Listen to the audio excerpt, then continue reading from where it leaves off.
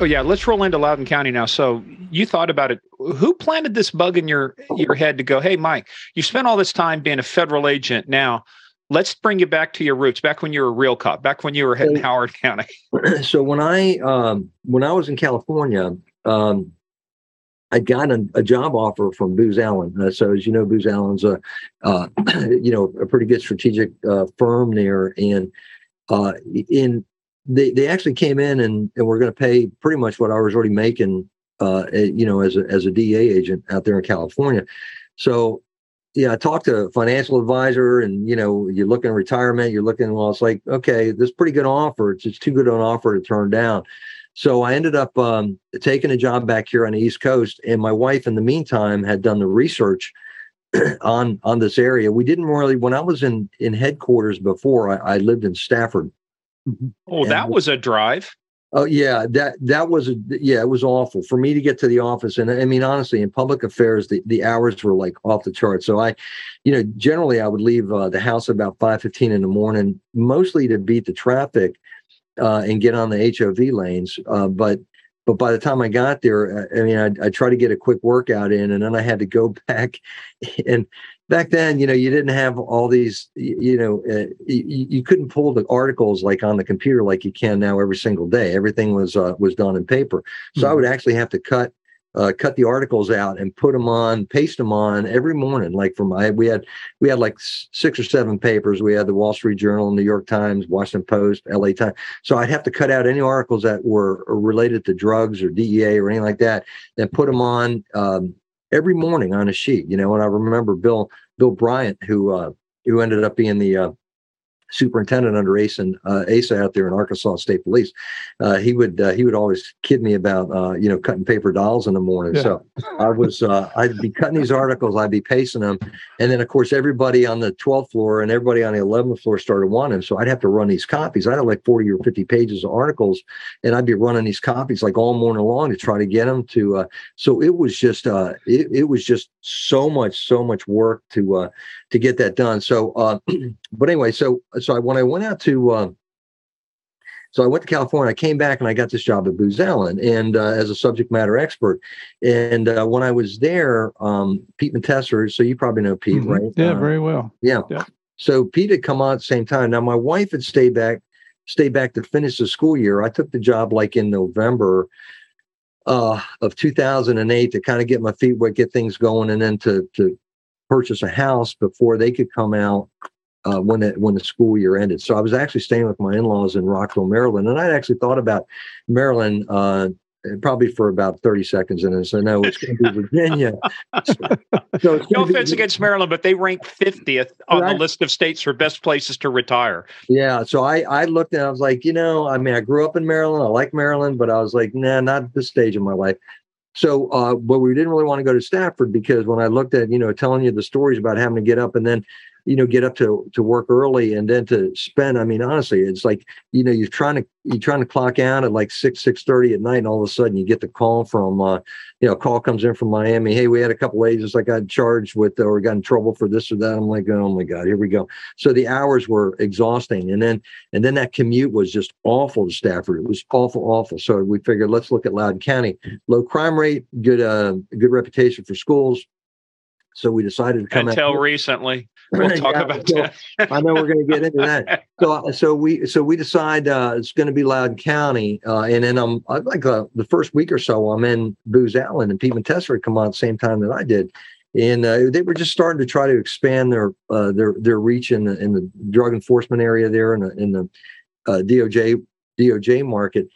And Pete was like, he knew of me, I knew of him, but he actually knew a little bit more about me than I thought he did. And he was like, hey, Mike, you ought to think about it. If you're coming here, you ought to think about running for sheriff. And I said, why is that? He goes, because in Loudoun County, they don't have a police department. They've got a sheriff's office, and the sheriff handles everything. I said, you're kidding me. So I looked at it, And I actually did about a year's worth of research to see whether or not this was something that could be done. I looked at the kind of money that Simpson was bringing in. I looked at his how he factored it out in previous elections. I looked at what the competition looked like in the past. Did about a year's worth of research, and I remember talking to this one gal in particular who knew a lot about politics here. She was like the expert in Loudoun County, and she says to me, I remember talking to her, about 4 months before I announced. And she says to me, she said, let me ask something. She got a really good background. She says, how long you lived in Loudoun County for? And I said, about a year. And she says, who do you know? And I said, nobody. And she says, how much money do you have? And I said, none. She says, I don't think I'd be running if that sounds like a plan to me. There's a good plan for running for sheriff. I've been doing a lot of research and talking to a lot of people. And generally, when you're running for office, you get a lot of advice. And about 90% of it's not good. However, working at Booz Allen, there was a lot of smart people there. I'm like, and some people that had run campaigns, and I'm like, okay, yeah, I can get that. I understand that. So I was actually getting good advice. I was getting good free advice. So I figured out, now let me see if I can do this. And I announced, not knowing whether I could do it or not. And my wife, because her dad had just been diagnosed with stage 4 lung cancer right about the time I had announced. And it was like, oh God, all these things are hitting us at once. Mm-hmm. And then she said, and the deal that we had was that, look, she said, we don't have the money for you to run. So, as soon as you're out of money, I said, as soon as I'm out of money, I'm out of the race. And so I do a fundraiser. I get like $1,500.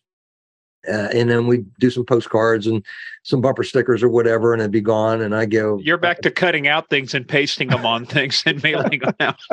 Well, it does teach you to be pretty innovative here. So we end up, so I figured, like, well, I guess I'm out. I ran out of money, and then I get like another $500 contribution. I'd be, well, I guess I'm back in. And so we had these people that were all the people that were with me were all volunteers. So we had a volunteer campaign, and it actually we were able to pull it together. We're able to fight off all the other. They put people up against me, the Republican Party, because I was a new kid on the block. So I don't think they wanted me. Certainly, Democrats didn't want me.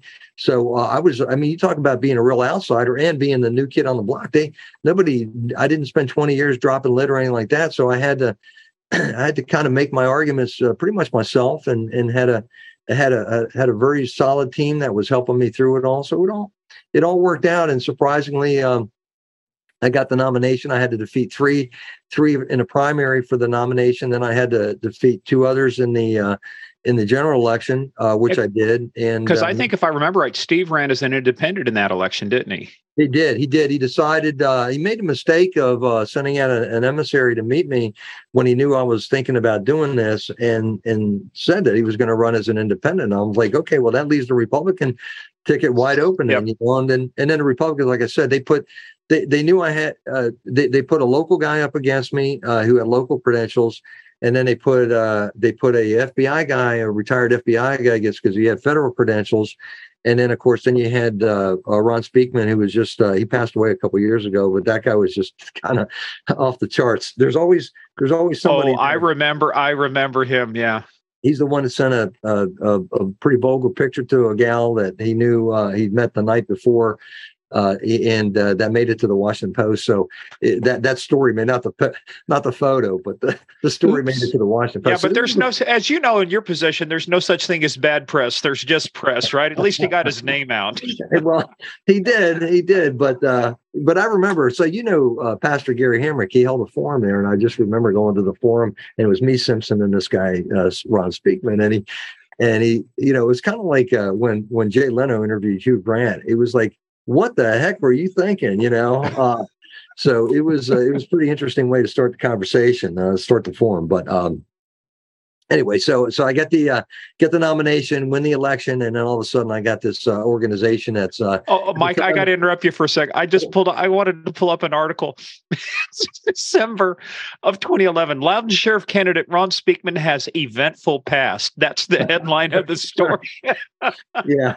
Yeah, so he would always tell people he had a colorful background there. Yeah, but he was. I remember him meeting with me. We had coffee, and he was trying to get me to get out of the race. And he told me that the job paid a lot less than it did. And he was trying to get me to get out. And he was actually, at the time, he was going to get fired, I think, from the Leesburg Police Department. And it's a long story behind that, but it looked to me like he was going to get terminated. So he quit and he became a mortgage broker, and he was dealing a lot of subprimes. If you know, or if you remember back in that 2008, 2009 time period when the economy tanked, a lot of it had to do with subprime mortgages. And I remember meeting with him at the IHOP, and he says, he's like, you're not right for this job, blah, blah, blah. And I said, well, what makes you think you're right for the job? He goes, well, I was 8 years a Leesburg cop. And I said, well, I got, whatever the time, like 25, 30 years in law enforcement. I've been all over the globe, and he goes, yeah, because, but I'd be better because I know the area. And I said, Ron, I said, you're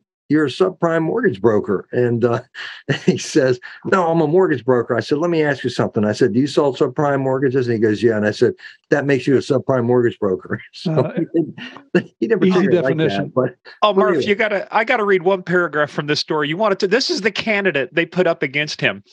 While married with 2 children, then Officer Speakman launched an affair with a woman named Marty Miller, who also married with a child. Subsequent divorce, which Loudoun County found judge they committed adultery.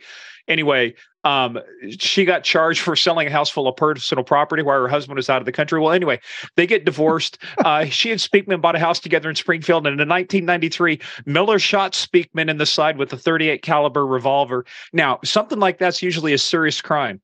You can always tell what the court thought about it by the sentence. There was some weird shit going on. That's all I can say. She talked about being abused, but the end result was Miller was given a 1-year sentence, completely suspended, and spent not a day in jail for shooting Speakman. What does that tell you about the facts of the case? So he was actually married at the time, and that was his girlfriend he was living with, and he was messing around with another girl. So he got shot by the girlfriend of whatever. I mean, it was like a three-way thing going on there. And actually, I went and I read before I ran again. When we were running against each other, I went down and looked at the court documents on that. And there's a lot more, even more to that story that I have to tell you offline here. That the family docket there that kind of details some other things that you might find shocking.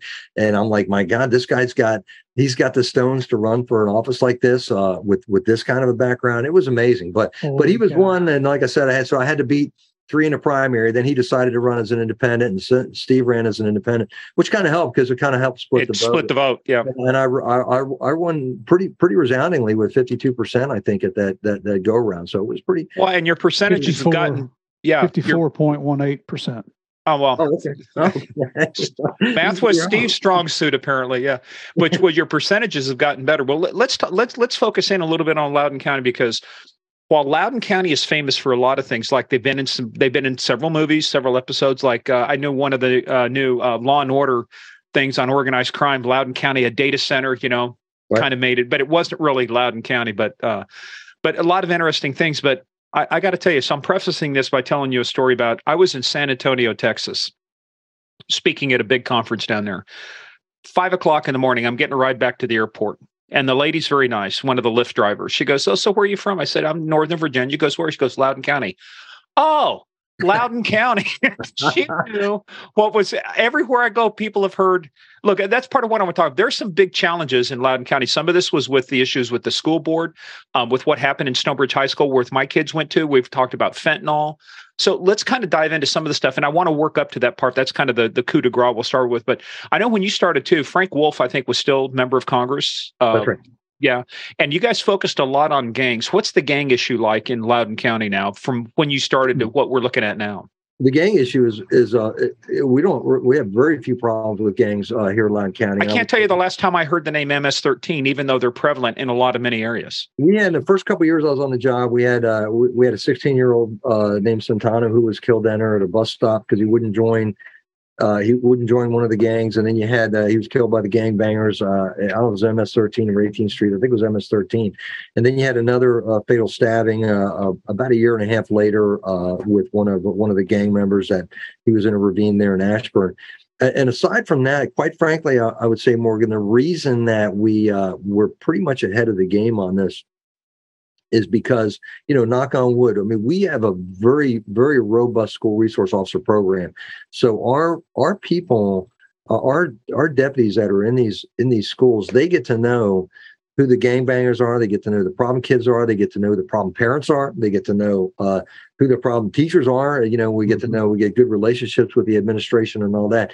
So what we're able to do is kind of head off this stuff in advance before it becomes too major of a problem. And so we've been able to do that. We actually had in Dominion High School, the last incident that we had that had anything to do with a gangbanger, I recall, was this one gangbanger who decided in the cafeteria to assault his principal, and then he assaulted his teacher. And our SO shows up, and this guy is built like a brick house, man. And he used to, you know, be a boxer and all that kind of stuff. So he goes over to try to punch our guy, and our guy just pops him, and the kid goes down. And of course, the video that comes out on the iPhone is just our guy taking a shot at him, you know. So we quickly get the entire footage of the cafeteria and immediately put that out so everybody could see, like, hey, wait a minute, this wasn't just our guy hitting this guy. This guy had already assaulted his principal. He'd already assaulted his teacher, and he was just working his way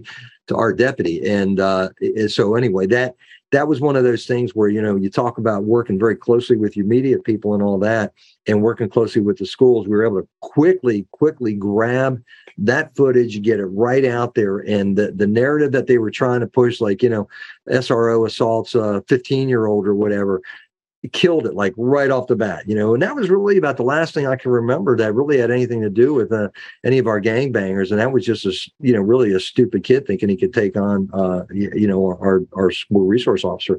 So but we really have been very, very fortunate. I mean, I had a good relationship with Frank Wolf and certainly Barbara Comstock. Jennifer Wexon hasn't called me once in the 3 years or so she's been in office there. It's kind of amazing, you know, how politicized things have become. I mean, I don't care. I mean, I've met with our Democrat senators or state senators and delegates and stuff like that. Not a single phone call. And I tried to call her when she won the election, and she never called back. And I was like, man. And then in 3 or 4 years now, she's never called me once to ask what's going on, how they can help, anything about safe streets. Nothing. Get nothing from her, which is, it's a shame, you know. But the thing is that we've got such a good agency. We're doing so well with handling things like that. It's almost like it's not an issue. I know, Hung Cat, when he was running against her, was it's almost, because if you look nationally, you look at crime nationally, you'll see how bad it is nationally with all the things that are going on in these cities and all the murders, all the things that are going on. And you look at Loudoun County, and our crime rate since 2012. It's actually come down 47% since I've been in office. So it's not, you can't really use this area here as leverage in a political campaign and say, look, our crime's going up, because Loudoun County, it's not. No, it's not. Yeah. I got to tell you, as a detective, I worked more homicides in a year than your sheriff's office did. and you guys were 10 times the size of our county. And that's, I mean, it's just like, it's a testament to the area, because you got to realize Loudoun County, we've got Dulles Airport. You've got the confluence of all the defense contractors. You know, I just thought of one other thing I'm going to ask you about a little bit later. It's going to be the Metro. But we've got all of these things happening. But look, so gangs kind of did that thing. But when did the rise of fentanyl start getting on your radar? Because, you know, we had Derek on, and we talked about the poisonings, because I think there's a difference between overdose and poisonings. Right. And these are poisonings. I remember too, and it was one of the kids here in Loudoun County, and I think you guys made a case on the people who supplied it to him. I think they lived down by Aldi. You remember the young man? He had just gotten out of rehab, went to a party, was given a pill, and then died. Mm-hmm. Right. Pretty affluent family. I mean, the estate but this kid had just gotten out of rehab. Somebody gave him a pill, one pill, right, and the kid died.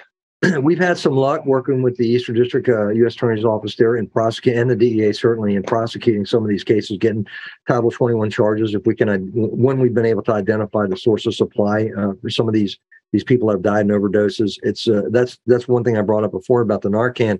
Now that it's being administered by family members and everything else, that's going to cut down a degree of our intelligence as to what's going on and the frequency of overdoses and everything else. However, we've done pretty well on keeping in touch with that. I would say that about probably 6-7 years ago, we started seeing an uptick in heroin coming in, a lot of the border issues. And as you know, Steve, we had the We had a DEA museum that we were able to get out here. It was on hiatus, and that's to get the DEA traveling museum out. It's really about $150,000 venture. We were able to get it for free because it was in hiatus. I worked with Bill Alden, who at the time was in charge of all that, and we got that out here. We started holding forums. We tried to get the school field trips there. Didn't have too much luck with that. Had some luck with that, mostly with private schools, but the public school system didn't seem to be all that interested in it. But we did hold some really good forums there. What is the traveling? Just let everybody know what is the traveling? Is it a big truck, tractor, trailer? What is it? What it is actually they come in, they set up. We had to get the space. We had to find a building that we could put this in, that we could house this in for, I don't know, I think it was like 3 months or something like that. So we were able to house this in. And I mean, it's almost like if you've ever been to the DEA museum in headquarters or any, DEA museum is really in headquarters. It's not all that big, but it's certainly like Smithsonian level quality, and the traveling museum is pretty close to that. It's small, but it actually hits a lot of the key points that are going on. And at the time, we started seeing heroin was starting to tick up. So we formed a group. We called it the Heroin Operations Team, and it was really a configuration of many stakeholders that were part of that in order to fight this thing. Like I mentioned before about the fentanyl forum that we had a lot of stakeholders there. We even had Chris Herron, which was he had I think it was called Project or Operation Purple or something like that, where he's a former basketball NBA player whose life got destroyed by heroin addiction. And so we were able to get a lot of good things going with that. And then what happened was we started seeing over time that heroin started to get laced with fentanyl. Okay. And then over time, heroin became less and less, and fentanyl became more and more. And as both of you know, I mean, the cost of producing fentanyl is so minuscule. I mean, the chemicals originally were coming from China and going down to Mexico, and the two areas you're talking Sinaloa cartel and the Jalisco New Generation cartels are the ones that are producing all this stuff. My understanding now is that they're actually producing their own chemicals. So even though China got the ball rolling on that, it's almost exclusively all coming out of Mexico. And you've only got two areas down there really where it's coming out of, but you got porous borders. So the porous borders are bringing it up here. So we're seeing fentanyl up here, not to the degree other people are. However, we did an operation a couple years ago, and I'll think of the name of it in just a minute. And the name of the operation was. It stemmed from the Sinaloa cartel, traversed 7 states, and we actually recovered 2 kilos of fentanyl that were destined for this area that would have killed everybody in this county a couple times. Everybody. Yeah. Jeez. So we've been we've been really, really busy with all this and trying to make kids aware. We just finally, now that you have, and I know you're going to get into school stuff, but now that we're kind of moving on beyond this current superintendent and this particular school board, the schools are now wanting to get more engaged with us with regards to providing programs and teaching people about what's going on in the drug issue. And we just finished, I think it was like 5 or 7 different high schools that we went to and it went ahead and addressed with the school system what's going on with the fentanyl problem. It used to be we would get the auditoriums from the school, and I'd get a couple guys from DEA, from Operation Angel's Envy. So you could probably find that in the press. But I would get people from DEA that would come out, and Carl Calder, some of these folks out of the Washington field office, and we'd have more people presenting. We'd have an auditorium. We'd have like 3 people there. We'd have like 5 people presenting. So we couldn't really get the interest up. The only time the interest spikes is if somebody in that school, dies as a result of an overdose, or gets, or there's an identified problem, or you get somebody that's distributing, and all of a sudden all the parents care. But unless they really see something tangible, they tend to not really get all that involved. But we're starting to get them more and more involved because we're working directly with the schools. The last couple of presentations I was at, one had over 100, one had over 50 or 60 or so. So we're doing a lot better now. People are actually taking note of what's going on there, which is extremely important. It is. And, shame on the school board from back at that time, from the superintendent and the board members, because it didn't matter where you went. just like Morgan said, people find out you're from Loudoun County and they talk about all the crap that was going on there with the school system. When Connie and I moved to Orlando 18 months ago, it was amazing how many messages I got from people, colleagues mostly, like, about time you got out of that shithole up there. And Loudoun is such a nice place. Hold on. Loudoun is not a shithole, but there were some, you traitorous bastard, you moved to Florida on me. Murph just lived 5 minutes from my house here, but but I do want to get into that a little bit too, because they have made the news. I can tell you too, I'm one of those people. It's like, look, I'm selfish. I want to make sure my county has the best equipment, the best training, because I live here. I've been here 23 years now. Mm-hmm. And it's so for me, it's very important that we cover these things. But I got to tell you, let's talk about this. Murph and I did an episode on this, and we got some hate mail, hate tweets. That's okay, because we took a position. But I want to kind of walk through, because this whole thing with the school board, I'm going to stay out of the CRT stuff because that's kind of like an educational thing. Right. But it did create some very contentious board meetings you folks had to handle. But it goes back to, I want to talk about this incident that continues to make the news. I will turn on and I'll hear some news talking about Loudoun County and the assaults, and the other stuff. So let's talk about, because there was a AG investigation on it. Some people are getting charged with perjury because of that. Let's kind of walk through the real story behind this, because I tell you, this happened in my school where my kids went to school. My daughter, it was a few years removed, but those same bathrooms my daughter was in. So let's kind of walk through this thing that is kind of between the CRT and this incident had put Loudoun in the news. So you had a sexual assault. Well, first of all, the CRT, and you might want to get this book. Ian Pryor just wrote a book, and I just got a copy the other day and started reading through it. And it really does go into the CRT. And not to spend much time on that, but you did have 6 of the school board members there, all from one party, that were all engaged in these email exchanges, these Facebook exchanges, and they wanted to go after anybody that didn't agree with the teaching of critical race theory. And they would say, we're not teaching critical race theory, yet in their own emails they would refer to it as critical race theory. So it's like, well, what are you actually saying here? And if you didn't agree with them, they would go after you, they would dox you and all that. Dox you, yep. So what happened was you ended up having this conflict that really started getting pretty elevated. So you had the people that were for critical race theory were going against the folks that were against it.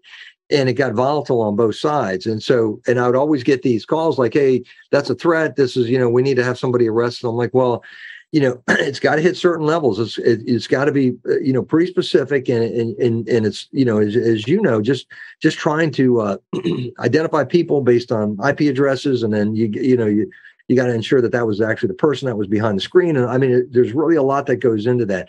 So we end up doing a very extensive investigation, working with the FBI on this, a very extensive investigation on this. And I'm getting pressure from both sides on this. How come you're not charging this? I got threatened, and how come you're not charging that? And so what I decided to do was to just go ahead and publish our investigation. Just say, look, you guys, you think I'm favoring one side or favoring the other. I'm not. I'm looking at this across the board and whether or not there's anything that rises to a criminal violation. So we went ahead and we prepared an executive summary, put this on top of the report, redacted what we had to redact, and then released the study. And we did that. So it's like, if you felt like you were being attacked and threatened, by way of email or whatever, that you could actually take this part of the report, go to a magistrate and get a warrant out yourself, So I put it back on the people themselves, which for me was really kind of a good move. And then I remember being interviewed by Cheryl Atkinson, Full Measure. We kind of went into that quite a bit and explained all that. So it really kind of threw it back on the people that were engaged, rather than people expecting me to take one side or the other. And that's the one problem I would say, that when you're politically elected, and it's and we'll get into this, I'm sure in a minute, the difference between being elected versus being appointed. But there are people that expect you in a job like this to take a political stance on something, when once I'm elected, I'm everybody's sheriff, and I've got to stay as apolitical as I can. I'm conservative. I don't deny that. I'm a Republican. I don't deny that. But however, that once you're the job, you're everybody's sheriff, and you've got to. Well, I never heard any call. Well, you guys responding to a call where the first thing the dispatcher says, "Can you check their voter registration, see if they're RID?" When you're responding to a robbery, you're responding to an accident. There's no checking up. People got to get past this fiction that they're somehow it's politicized, not at the tip of the spear. Right. Nashville cops, those guys that did that heroic stuff, stopping that shooter, Right. that's got to be a nightmare too. But nobody stopped to check. Your political affiliation. So what you saw, Morgan, was you saw the tensions already starting to be elevated here. Okay, so the school board, I think, basically to talk about that, and then you have a guy, Scott Smith, as you know, and his daughter was sexually assaulted by a guy who wore a skirt going into the ladies' room. Well, there's a little more to it than that, and I can't really get into it, the details on that. But all I would say was that the suspect and the victim were known to each other, and so what happened was, in order to validate what had happened there, her claim, we had to get the forensic evidence. We had to get forensic evidence, and we immediately notified the school. They immediately, and quite to the contrary to what Scott Ziegler said publicly, that they didn't know anything about that. He put out an email that very same day. That's one of the things that came back to haunt him. Is that here's your email that day saying what happened. So this is what I had to deal with over at the school. Okay, you have a school board that's taking these very activist position on what they're teaching over there, and they don't want to hear anything that's negative. We actually had, when the Attorney General announced that he was going to do a grand jury investigation into this, we had 3 people that were members of our board of supervisors got up and walked out, and then all of a sudden, after Scott Ziegler gets indicted, they're like the typical political, oh yeah, well, that's good that they did that, we need to get rid of them. It's like, well, you were the ones that got up and walked out. When you just heard the mention of the fact that the school superintendent and the school board was going to be investigated. So anyway, the tensions were high. We were following up. We did all of the notifications that we're supposed to do, Child Protective Services, the schools, the juvenile court. We did all the notifications. But a lot of that stuff is done. It's certainly at levels below me, but it's all done by either by email, by transmission, by paper, or whatever. And I read the emails in the paper. I got to tell you, I read Ziegler's response and your responses back to him talking about the role of CPS and how notifications are supposed to go. I mean, folks, email. Here's a pro tip for you folks. If you don't want people to find out about it, don't write an email and don't leave traces all over the frickin' internet. Well, I'll tell you what, the one thing that upset me, and I actually talked to the Attorney General about this, one thing upset me was that in that, there's like a 25-page grand jury report that came out. There were like 70 attachments there. And there was some indication that I wasn't communicating with Ziegler, and the fact of the matter is first of all, most of the communication that you have in these kinds of assaults are done at levels below. And then it's supposed to go up to the school administration and then by us to the school administration. Okay. But the fact of the matter was I had direct, as you saw, Morgan, I had direct communication with him, several extensive communications, and those, and there was an indication in the report that I wasn't communicating with him. And I went to the Attorney General in my office and I said, hey, look, out of all the documents that were included in that grand jury report, the 2 that I would have liked to have been in there weren't in there. That showed clearly that I was communicating with him, and how the grand jury could have come to that conclusion or come to that assumption that I wasn't communicating was actually false because you saw there was extensive. It was in the public record. So I was kind of like, well, wait a minute, how did that not make the grand jury report? But anyway, overall, the report, 26 pages or whatever, 8 findings, all against the schools, nothing against us. We did everything we were supposed to do, all the notifications and all that. So I cringe when I look at what happened with the arrest there. And of course, I've got people like, when that happened, I was actually at a conference in Phoenix, Arizona, National Sheriff's Conference in Phoenix, Arizona. And you mentioned the arrest. Give people contact when you say the arrest. Okay, yeah. So it's Scott Smith. So Scott Smith gets into a little pushing and shoving match. Which is the father of the girl who, by the way, we want people to know this is not conjecture anymore. The youth, the man, the kid was convicted. He was charged or found guilty of these offenses. So this is settled case already. That's right. So Scott Smith and a neighbor get into it a little bit. And Scott Smith's daughter was the one who was sexually assaulted. So they get into it with this neighbor, and a little pushing and shoving goes on. Our guys go to try to break it up, and Scott ends up pushing one of our deputies, and this deputy takes him down for disorderly conduct. Things were starting to get out of hand. People were, so he did what he was supposed to do. He made an arrest, and anybody that was there will tell you that, and even Scott Smith will probably tell you that, things were getting out of hand. So I don't think he was all that upset about being arrested. The other guy was, and I'll get into that in a minute. But so Scott Smith gets arrested there, and and of course that's the scene that makes the national news. And I'm over in Phoenix, Arizona, and I get this call from WMAL, because I periodically go on WMAL. Are you with Larry Connor or Vince? Or Larry O'Connor. So, and it's a 3-hour time difference. So like, hey, Sheriff, we got some questions. We need you to explain some things. I'm like, oh God. And I'm just seeing it on TV like everybody else. And I'm calling my guys, what happened here? Can you tell me what happened here? So they tell me. They tried to, he got disorderly. Then they tried to clear the room, and this other guy, John Tigas, wouldn't leave. And he wanted to get arrested. He's got a place out there in Hamilton. I think he wanted the notoriety of getting arrested because he refused to leave. And the judge, in the ultimate, even though his case got dismissed on an appeal, the judge on that particular case said no. The sheriff's office did what they were supposed to do. They acted appropriately. So that was not a problem on us. But Mike, I got to tell you, you talk about the optics of it. When is the last time you heard of a Commonwealth's attorney getting involved in a disorderly conduct case and prosecuting it themselves? Well, what I find really ironic about that is that she put out a memo, as you probably know, back in January, that says they're not going to prosecute any misdemeanor cases, and yet she's the one that sat on 2 misdemeanor, a disorderly conduct, when Tiggs refused to leave. So you had a trespass.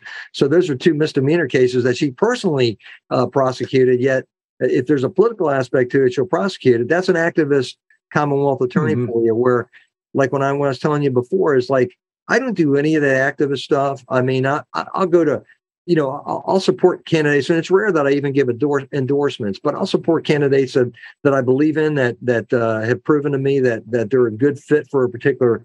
But I don't get into all this activism and marching and all this other kind of stuff that some of these other people do. Well, she does, and instead of being a legitimate conscientious prosecutor when it comes to criminal law and the U.S. Constitution and the Virginia Constitution, she uses that as a political forum to make a political statement, and I just think that's wrong. And I kind of suspect when she put that notice out there in January about not prosecuting misdemeanors, I think that was a political move to lock in her base there. And it was a quick retraction. Well, that memo was released without my approval. That was no, nothing like that at that level gets released without the approval of the boss. I don't care. It's like putting out a memo from the White House. Well, the president says. Well, unless the president says that, you kind of got a problem. Mm-hmm.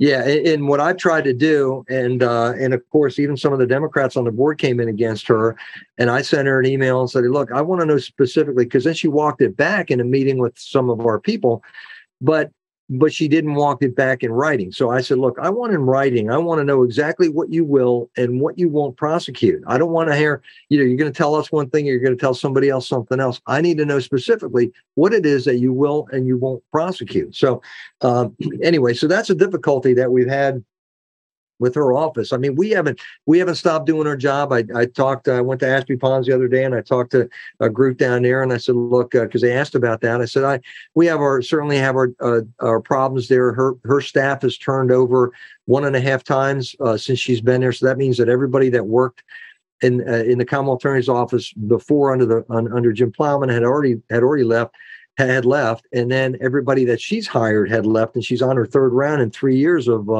prosecutors there. So you have both a willingness to prosecute cases problem, and you've got an administrative organizational management problem. So you all across the board, there's problems with that office, and this is what we have to deal with. All we want to do is make sure we're doing everything that we can to keep the county safe, and a lot of that has to do with putting people in jail. If you're a violent criminal, we want to put you in jail. We don't want you on an ankle monitor or whatever. We want you in jail so we don't have to worry about you going out and hitting your wife with a claw hammer handle or something. Well, we've interviewed some guys like Dominic Polifro, and he knows some guys. I got a guy. Dominic was a guy who did the Richard Kuklinski, the Iceman and stuff. So Michael Franzese, we actually interviewed a former capo regime of the Colombo crime family. Okay. We know people. We know they all their names in a Naval too. Sure. Murphy ends in Naval too. Are you part of the Irish mob, Murphy? I have no comment on that, Your Honor. Yeah. Well, but these are interesting. I don't know if it's an old Chinese proverb that says, may you live in interesting times, but these are interesting times we're in, because what I'm saying is, like you, Murph and I, this is probably the most political we've ever been on a podcast discuss because we pretty much Right. say we don't get into it. But Right. but I think it's important to talk about this because there's two things I want to talk to you about. It's really about the accountability because I think Right. people vote what they really want, and you get what you vote, right? Elections have Sure. consequences. So the reason I want to talk about is why this recent move that I think you guys did a really good job of tamping down, of trying to change the police department or the sheriff's office into a police department like Fairfax County Police. I want you to talk about that, but I also want you to talk about it from the aspect of why we can't, this whole thing of defund police, these things have real consequences in communities. And I think the voters made it very clear in your last election. Overwhelmingly in a county that was turning blue, going blue, almost the whole county board ended up being Democrat.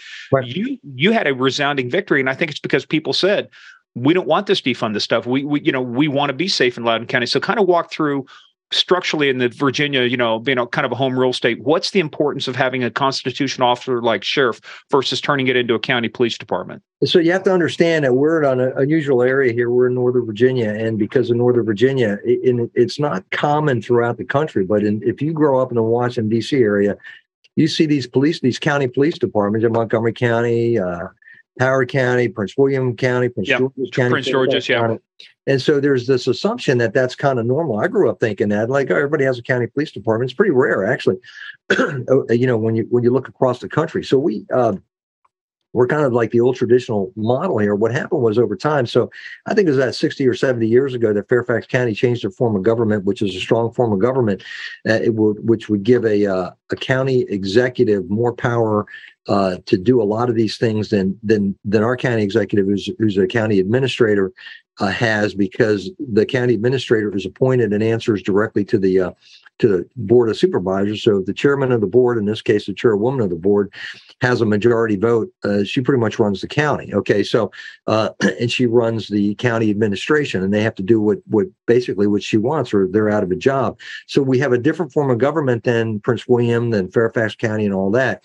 But what bothered the chairwoman of the board was the fact that I came in against her on a couple things during the that she wanted to do. She wanted to spend $20 million to form a new emergency communications center when ours was already brand new. We were already working with each other. And I thought, wait a minute, why do we need to spend that money when we could just dual train our people rather than we're already working together over there. All we got to do is make sure that they both know how to handle calls. And she was upset about that. She was upset that I disagreed with that, because they wanted to have all my people report to the county and come under the county administration in dispatch. And what that would have meant was, like, even though they report and do everything in the direction of the county, if anything goes wrong, I'm the one to blame. Okay, I get the fallout from that, not them. So I disagreed with that, and so she was not happy about that. So she decided that she's going to make a police department here so that she can control a police chief. And what you're seeing here, and you don't have to go far. I mean, you got to look at some of the counties that surround us. Look at what happened a couple of years ago in Fairfax County with the officer there, Timberlake, who used a taser on somebody, and the chief at the time gets right on with Toscano, another George Soros funded Commonwealth attorney, like Buda Biberai, and immediately holds a press conference the very next day. And not only do they don't even say we're going to investigate, they're already charging their police officer with assault on using a taser, which was, certainly, if you looked at the video, there's certainly two sides of that argument there. At least investigate this thing first. And so that really killed the morale of those folks there. But what it has to do with is that the chiefs here, the chiefs have to answer to whoever appointed them, whether it's a mayor, a county executive, a board of supervisors, whatever the case is.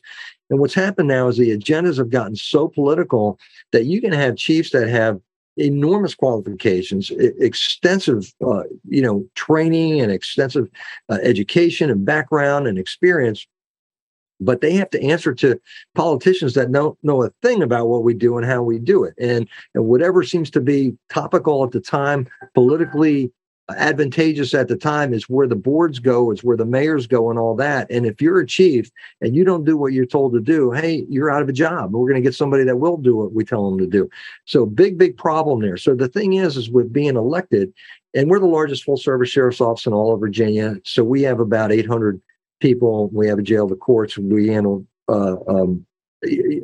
civil issues. We also handle all the enforcement. We got investigators, crime scene experts, motorcycles. We got it all. Okay, so we are basically the equivalent of a police department and a sheriff's office all wrapped in one, which actually is quite good because we have a standing 8:30 meeting every morning with our command staff where everybody sits at the table. Usually they go about an hour and a half. We talk about everything that's going on. Kind of a version of CompStat. Yeah. It does, and it actually gets everybody.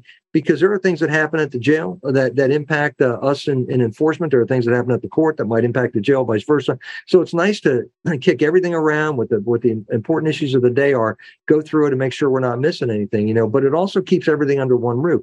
I've been in enforcement my whole life. And so I never really worried about much after I lock somebody up. We lock them up and try to get a good sentence on them. And that was the end of it. It was then the U.S. attorney, the U.S. marshals, everybody else takes care of everything else. Exactly. And so what now that I have a jail, it's like, hey, wait a minute. I also got to look at, are we providing the folks that are coming out the right programs that they need to get to go in the right direction so they're not so they don't recidivate. So there's a lot that I never really thought about before I became sheriff that we actually have to do here to try to make sure that we're kind of one of those things after you got elected, you say, wait a minute, what did I just sign up for? Holy cow. I'll tell you what, Morgan, and I thought I put a lot of hours in DEA, and I certainly did in public affairs, but throughout my entire DEA career, and honest to God, I have never worked so hard. People, I know from your 11:45 p.m. email last night saying, what's the link for today? Just fortunately, my plane was late from Chicago. I'm still connected. Here's the link for tomorrow. And you replied at 12:10 a.m. this morning saying, got it. So this is my retirement job. And so it's not much, it's not much of a retirement job. I can tell you that I never worked so hard in my life, but I enjoy it. And if I didn't like it, I wouldn't be doing it. I'm enjoying what we're doing. And, but the value of being elected, getting back to your point here, the value about being elected is that we represent the people that we serve directly. I remember, so I still carry my TS and SCI clearances from my time in DEA and Booz Allen, and then getting a re-up when I was here. And I remember FBI agents came out to re-up me. And as you know, Steve, these SF-86s are like 50, 60 pages long, and mine's not that long. It's like 42 pages, but those 5-year investigations. Hey, what do you think of this guy? Does it, would you trust him? Hell no. So how long these things are and all the detail you got to put into that. So I have this thing filled out, and the FBI guy investigator comes in and he says, he goes, hey, you got everything filled out here, but there's this block here that you didn't fill out. It says, who do you report to? And I said, well, I actually report to the citizens. He goes, yeah, but who, like in the chain of command, do you report to? And I said, dude, do you not understand how a sheriff's office works? Who was on your interview board? I said the citizens. He goes, yeah. He goes, but don't you have like a county administrator? And I said, we do. And I work with him, and I work with the board of supervisors, but I don't report to him. And he goes, well, I don't know what to put in this block. I said, well, look, give me a couple of days and I'll get you all 400,000 names, but it's going to take me a few days, So he didn't know. There's a link to the voter rolls. Go have yourself. But getting back to your question, that's the advantage here. I tell people ask me that, and I say, you're the boss. When I'm out there, the citizens say, you're the boss. We listen to everything that they have to say. Every single morning I get emails. I'm part of the email system that every complaint that comes in, I see, every compliment that comes in, I see. So I see everything that comes in, and I either assign it. Sometimes I'll pick the phone up and call myself and say, hey, I saw you complain about this. Let me explain why we do this or do that. And generally the complaints are pretty small. It's like, hey, somebody parked the wrong direction, on my street, or they're blocking my driveway or whatever. But we get about 4 compliments to every complaint. So generally speaking, there's probably less than a half a dozen complaints that came in that we really had to assign to IA to look into, but and that's over like a 12-year span. So generally speaking, they're pretty minor things, but the fact of the matter is that I see it, and people. It's perception. It's what people perceive. And I think about everybody in this county has my cell phone number, and I think everybody in this county has my email address. So I get stuff like all day and all night long, as you mentioned there, Yeah, you got that. I see that phone is plugged into a Tesla battery. You got that thing constantly charging. Oh yeah, for sure. I mean, it's insane. But the thing is that it's the responsiveness that we have, and it's because of that and our community engagement that we do so well. And that's why when you look at our approval ratings, we generally, last time they rated us in 5 different categories, we rated from 87 to 97%. So you average about 93% or so citizen satisfaction rating. Our internally, when IACP did the study, okay, so Phyllis Randall commissions a study because what happened was back in July 2020. They were going to slip this thing onto the board for referendum. I didn't think it was coming because it was taking so long. I didn't think it was coming. Well, it did. And fortunately, we had spent a year doing our own internal study, which was about 100 pages long with about a 3-page bibliography. It was very, very objective. And so we dropped that. And as you know, Morgan, we sent things countywide here so people could see exactly what was going on. Oh, I read the report. They tried to slip this in, so they didn't like their report, and it gave them pause. So they didn't go ahead and take this to referendum, which would have been, they would have had the votes to do it if it was the time to do it. That would have been it. So they decide then they want to do a study. They want to hire a consultant to do a study. They get IACP comes in, does a study, and IACP comes in after about an 8-month study. They come in and say, look. Not only are you having more success with the job that you're doing here at Loudoun County Sheriff's Office than anybody in the area, your response times are as good or better than everybody else. Your follow-up is better than everybody else. Your case closure rates are higher than everybody else. Your citizen satisfaction ratings are higher than anybody else. Even your internal ratings, your employee ratings were at 89%. So I take that number against anybody, any law enforcement organization right now, but certainly even the private sector. You talk about 89% of internal approval rating by your employees is pretty phenomenal, So, and then we're doing all this, and then in North Korea, I heard it's 100% for Kim Jong Un. Yeah, you're right. Right. Well, if you take them out of the equation, I think it's down to 1%. Yeah, I think we're standing pretty good. So, but it was. So we had it was a pretty successful for us. And they said, oh, by the way, you're about 79 positions short. So we actually were able to use that study to our advantage then when we came in and asked for positions. Usually when I ask for positions, I get hammered like crazy. Why do you need this? Why do you need that? And a couple of years ago, I usually ask for about, 4 or 5, maybe 6 deputies. And I get hammered. What do you need this? And don't you have this? And can't you move somebody here and do this and do that? So a couple of years ago, I asked for a cook for the jail. Okay, I got 1 cook. And if that guy's sick, they still got to eat, So I asked for a cook at the jail. And the board hammers me. Why do you need a cook at the jail? And then they coined it cooks for crooks. And so it was a big joke. And so I go into next year, I asked for a cook. They won't give it to me. It's like a $50,000 a year job. So I'm like, well, I need a cook. So they won't give it to me the next year. They won't give it to me. They all laugh cooks for crooks. I go in a third year and I don't ask for anything except for a cook. So they're like, why are you asking for a cook? And I said, last couple of times you coined it cooks for crooks. And I see a couple of you on the board smirking. And I said, it may be funny. I said, but the fact of the matter is our inmates, they actually need to eat, and we need to have a second cook there. And I said, if I can't get a $50,000 a year cook, why would I ask for anything else? Then they take a recess and they come back and they start throwing positions at me. They're like, don't you need a couple more traffic people? Don't you need a couple more of this, couple more of that? So a little reverse psychology worked that time. So this time we were able to take the report that we had from IACP and said, look, we're 79 people short. We're only asking for 36. So we're gonna split that number. We're only asking for 36. And that's, so we got that approved, although there's one supervisor there that wants to challenge that still. So we'll see what happens next week on that. But I think we're pretty solid. So we were able to use that study that they were trying to use against us so that they could show that we were inefficient. That'd be better make a. But Mike, people don't realize they thought they went because IACP folks stands for the International Association of Chiefs of Police. You think that would have been very favorable to say, yeah, you need another police agency. Mm-hmm.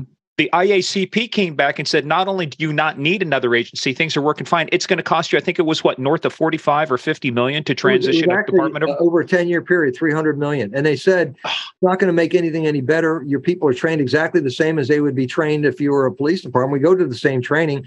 All your ratings are higher than everybody else around. And all it would do would be to cause disruption. And all it would do basically would give the power of the, would be a power grab by the chairman of you would put a buffer. Right. You would put a buffer between your accountability between the public and the person who's serving them. That's why I'm a big fan of sheriffs. When I was a trooper, worked a lot with sheriffs. They were very accountable to the public. I'll tell you who loved the sheriffs was the posse comitatus, because they didn't believe in anybody except a constitutionally elected officer. So that's right.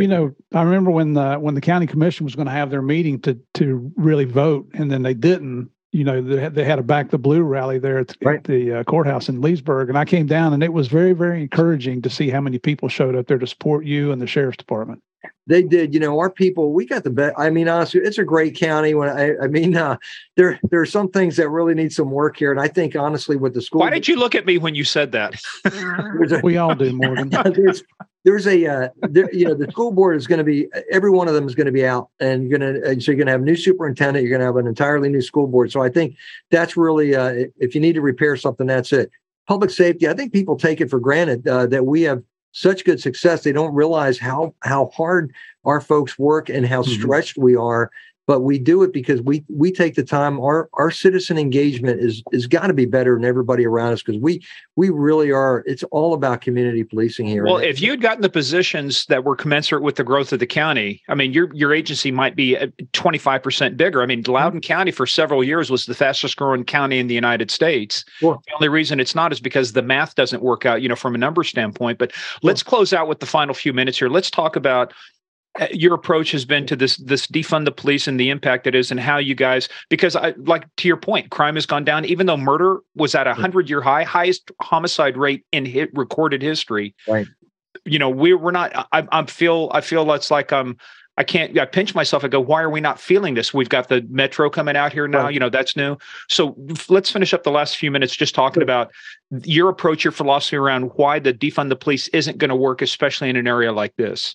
So I think what you look at is we kind of live in a bubble here, and it's because I think we take and it all has to do with all the things I said before about what ICP came back with and said, look, you're doing all these things, and our community engagement is second to none. And honestly, that has a lot to do with the fact that I'm elected, because if, quite frankly, Morgan, if people don't like what I'm doing, I'm out of a job, and I want to make sure that I'm doing everything I can. As an R in a trending blue county, the fact that you got elected with those numbers again tells people they vote for what they want. They want public safety. Yeah.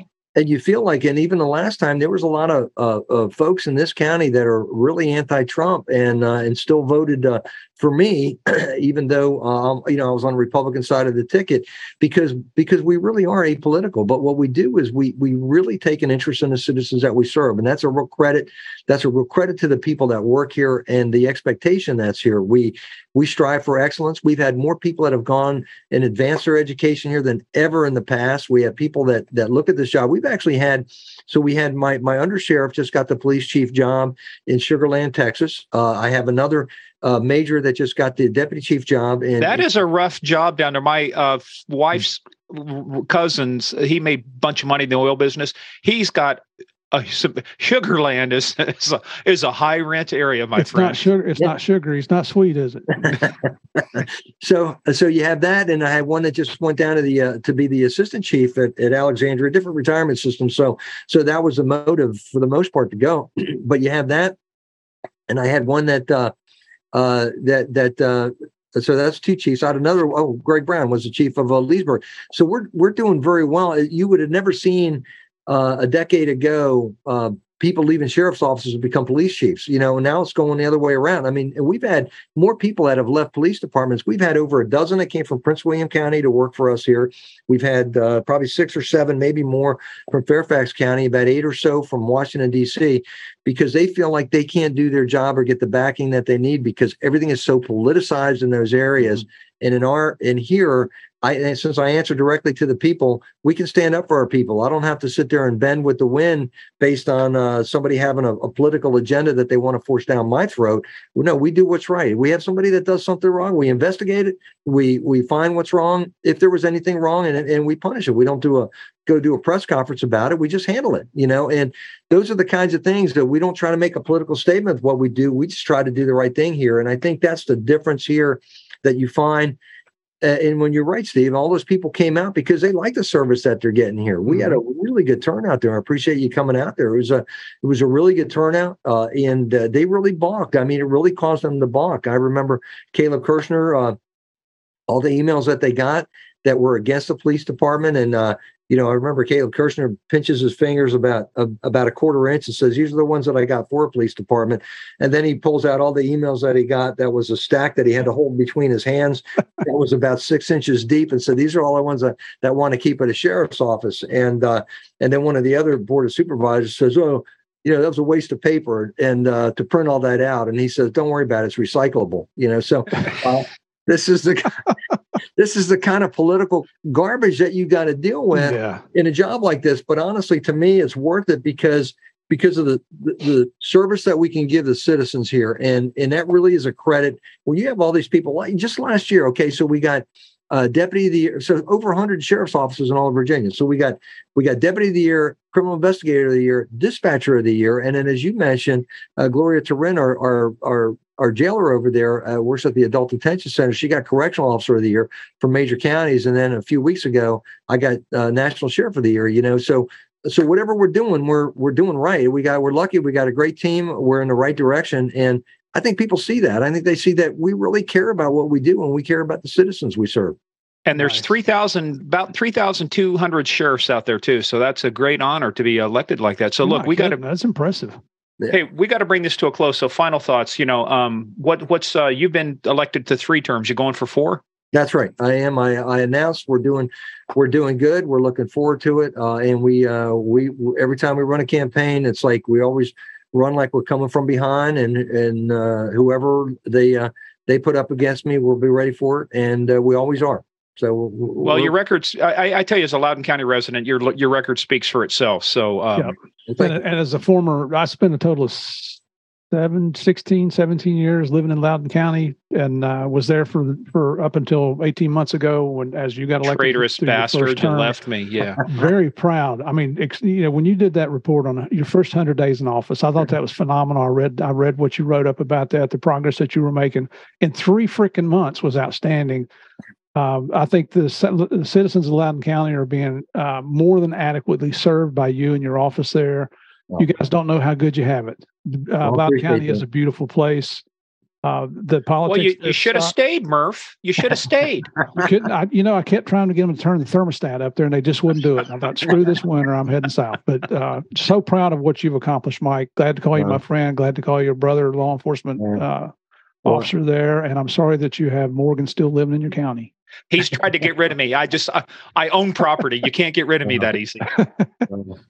Well, I mean, honestly, it's an honor for me to talk with you guys. You guys are experts in your field there, and I'm enjoying it. What I'm doing, my kids are always asking me, "Dad, when are you going to retire?" My daughter, she graduates at Naval Academy. She's going to flight school. I got my son is an FBI agent now. He's an Air Force Academy grad. I still got a son, another Naval Academy son who's. Wait a minute. Where is the Army in all of this? Come on. Where's West Point? I told my daughter this. I said, so I had a son that graduated Naval Academy, one graduated Coast Guard Academy, and one graduated Air Force Academy. I told my daughter, I said, Molly, if you go to the military academy, you go to West Point, we'll probably be the only family in history that had 4 siblings go to every one of the different academies.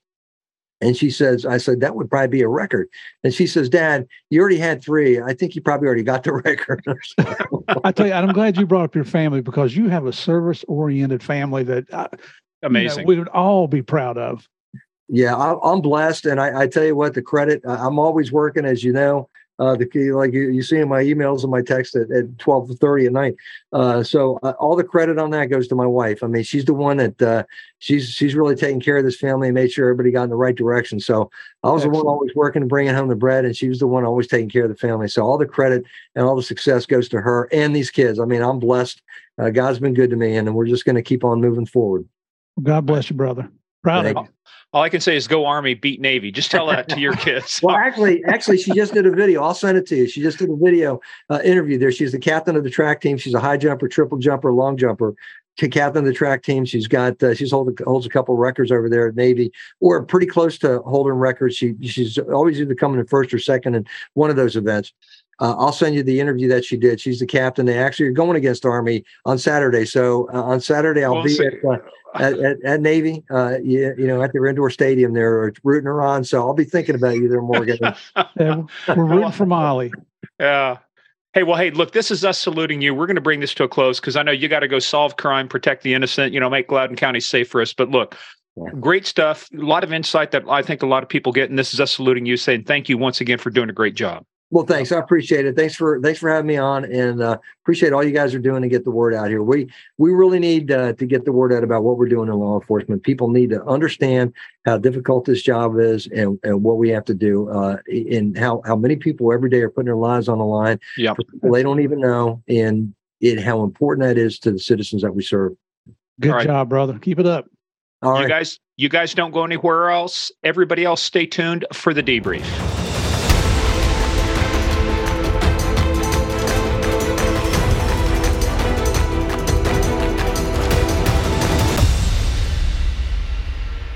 Like I said, I'm fortunate to live in the county. We've got it good here, considering the fact we're 500,000 people. We've been the fastest growing county in the United States, like 10 out of the last 15 years. 80% of the world's internet traffic goes through Loudoun County.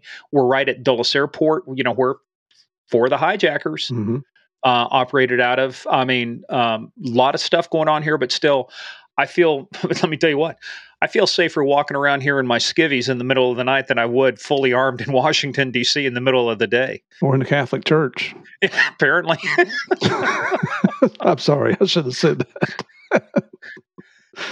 But just the thought of you walking around your skivvies, I think I might skip dinner tonight now. It's just that's part of my diet plan for you, Murph. That's one of those pictures in your mind that will never go away. Yeah, but I mean, that was a good. But you know what? I mean, and you think about it, the chief of DEA Public Affairs, he had to know everything that was going on. He had to be answerable to the media, to his boss, to Congress, to everybody else. And you know what? I think that was the training that allowed him to do what he's doing now and handle it. Because as a constitutional officer, if you heard the county board here was trying to turn this into a police department. And I think that's pretty much been squelched when they looked at not only the cost, but the people don't want it. The people don't want a police department. They don't want to be Fairfax or Prince William. They want a sheriff's office. Yep. And I think it's going to stay that way. And it gives them accountability because it's an elected position. You can hold those that you elect accountable. Well, theoretically, but in this case, Mike takes it very serious. It was an honor to have you on here, Mike. Thank you very much, brother. We were in Miami together back in the 1980s, working DEA, and then our career paths took different paths or took different countries, and then he ends up working for Javier in the end. So that's pretty cool the way his whole career went. He couldn't get away from us. It was kind of funny too because he's in the south of Pakistan when I was not at the same time, but I was in the north, and it's kind of like his discussion of being in Karachi and stuff. That was an interesting time working out of the consulate down there. Very interesting country. Well, and he flies back in to find out they have to evacuate the next day. Now that's what you call Murphy's Law. But look at the frequent flyer points he got. Well, that's true. Well, hey, if you guys like that episode, and we hope you do, like I said, this is as close as we probably get to being political, but only because we're asking questions about somebody who's a political person. By definition, he runs for office every 4 years. But I think it's interesting getting behind the scenes of what was really happening, what was going on with some of the biggest controversies that were actually hitting the U.S. at that time. So we hope you guys enjoy it. If you do, go on over to Apple and Spotify, hit those 5 stars, 5 estrellas, as Murph said. We don't know exactly how it works. It's David Blaine. By the way, I got to tell you, you want to see one of the most amazing tricks? David Blaine did it to Harrison Ford. What's that? He took a deck of cards. He said, just think of card. Are you thinking of it? It says, now, that card now has just disappeared. Now look through the deck. And Harrison Ford looks through there, and whatever card he was thinking of wasn't there. And he says, hand me a fruit, hand me an orange. Harrison Ford picks up a fruit from his kitchen. It's an orange. And he tells us, what was your card? He goes, it's the 9 of hearts.